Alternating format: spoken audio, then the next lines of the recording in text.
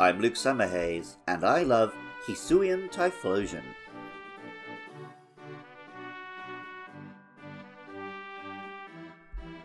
Pokemon Legends Arceus is an unusual game.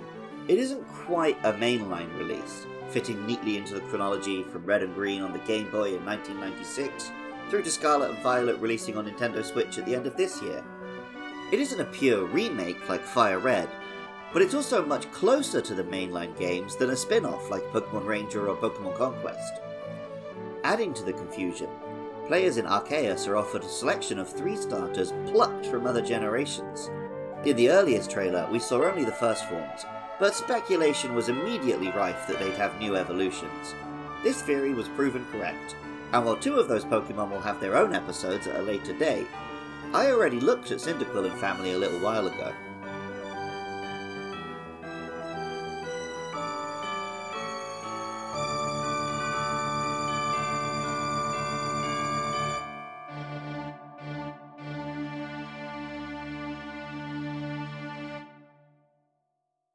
At level 36, a Quilava in Hisui will evolve from its standard Fire-type form to a Dual-type Fire and Ghost Pokemon, Hisuian Typhlosion.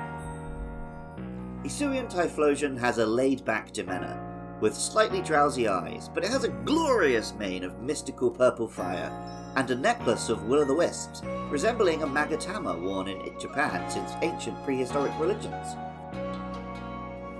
The typical Japanese image of a ghost has it taking the form of, or being surrounded by, these little fiery wisps.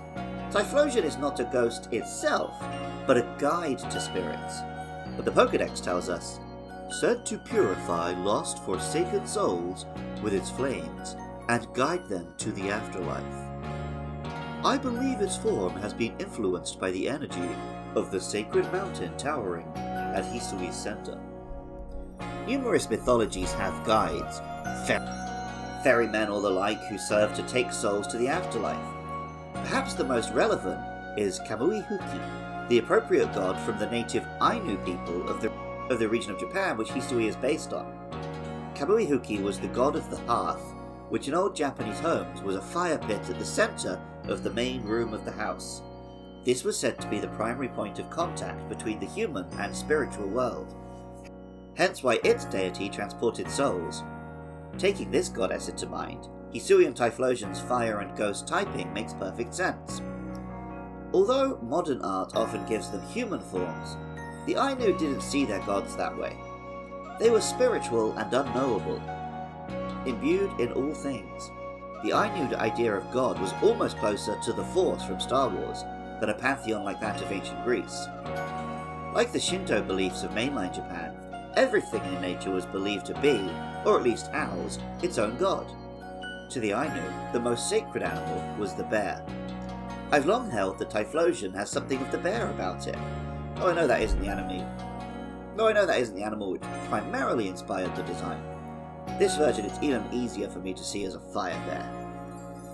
After the release of Pokemon Legends Arceus, I spoke to James Farley, who was experiencing pretty much his first Pokemon game. I was really happy with the team that I had because it was destroying everything like most of the time. So I was like, I don't feel like I need to switch these out, and I'm quite happy with them. They're fine. You know, it's yeah. So what 6 Pokemon did you finish with?